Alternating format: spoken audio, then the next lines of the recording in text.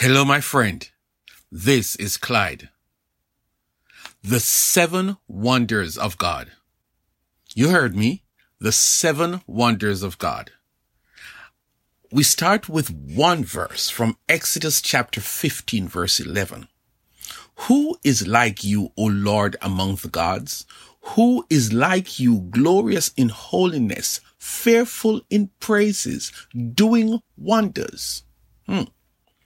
Today, you are going to listen to what I have to say.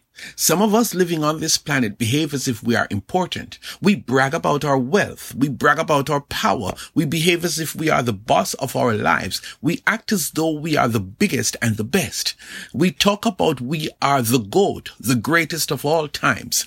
But the worst thing we can do, my friend, is to say that there is no God. At that point, you have crossed the line over into insanity. You are 100% crazy. And I did not say it. The very God who such person defies has said of that person, the fool has said in his heart, there is no God. Today I want to tell you a few things about God that should bring you to the place where you admit that God is, and you have no choice but to serve him. Who is God? Wonder number 1. God is everlasting. He is eternal. If you try to go back to the very beginning of this thing called the universe, earth, life on earth, you will meet God. How so, you ask? God is the beginning and the end of everything that we know as the world.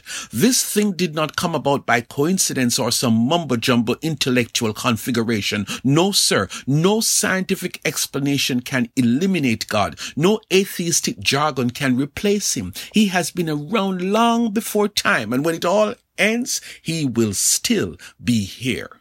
The second wonder of God is that God took 6 solid days to build out the earth and the skies and everything that we see and know of as nature. Note well that I did not say it took God 6 days. No, that would be the inadequacy. Rather, God took 6 solid days. You talk to the best of architects, the best of scientists, and they cannot explain or even comprehend how an eternal God spoke words and things appeared, and all of that in an orderly manner in 6 short days. From time immemorial, they have been trying to tell us through the limited parameters of science how this world came about, and every so often they revise their story and they add more and more billions of years to their theoretical constructs to con us into believing their hyperbolic claims. God was able to do this because all power resides in God. I am serious. God is all powerful. 6 short days. And you know something? He has not had to add anything else that he forgot to include in those 6-day enterprise that we call creation. The third wonder of God is that God never sleeps. Think about it. We live according to a calendar, and in simple terms, the sun rises every day. The stars appear every night with clockwork precision. A day has never seen the sun not shining, nor stars failing to appear. Oh, and they are in order too. They don't scramble around to find a place in the vast sky to be situated. Why? There is no headquarters or huge computer room that manages this universal operation. God, who created them, he never sleeps. He's wide awake 24 hours every day and forever. He is in control. The fourth wonder is that nothing is impossible with God. There is nothing you can think of, no challenge you can describe that can prove God to be inadequate, incapable, or incompetent.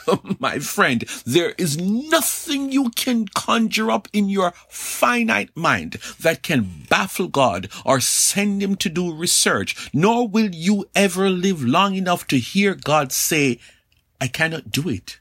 Never. That's because nothing is impossible with God. Wonder number 5 about God is that God is everywhere. Who is this God who built the universe as we know it, a place so vast that the best of our scientists and mathematicians have never been able to find the borders of outer space?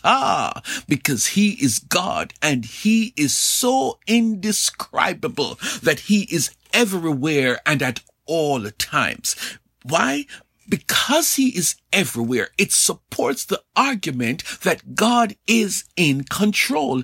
I tell you with all confidence, nothing catches God by surprise. He is everywhere and he knows it all. The 6th wonder of God is his love. You heard me. Somewhere in the Bible it is said that God loves the world. First of all, in order to love the world, meaning everybody that has ever been born, God would have had to know everybody that he claims to love. Listen to this. God knows each of us long before we were conceived in a mother's womb, and he has always loved every single individual on this vast planet. God loves us so much that he provides the things that we need to live: air to breathe, water to drink, plant and animals to become food for us, and the science that causes these things to reproduce or multiply so that there is always those things that we need. Why would he do that? Simple. He loves the people on this planet. Every last one of us is loved by this everlasting God. The final wonder of God is that he has made a way for humans to live forever with him.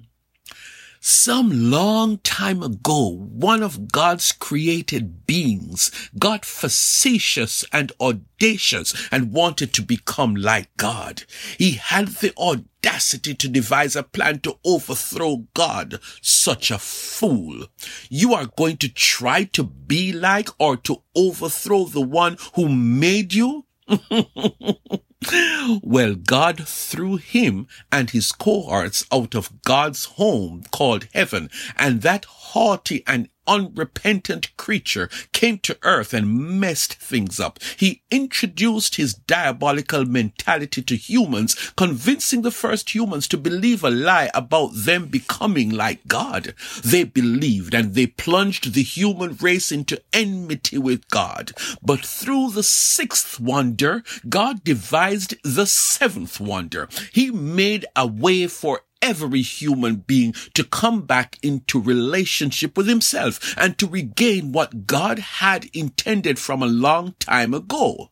It is simple. He says, believe on Jesus and you will receive eternal life. Oh, my friend, every one of the preceding wonders I have listed all combined to let you know that you should accept God's offer to you.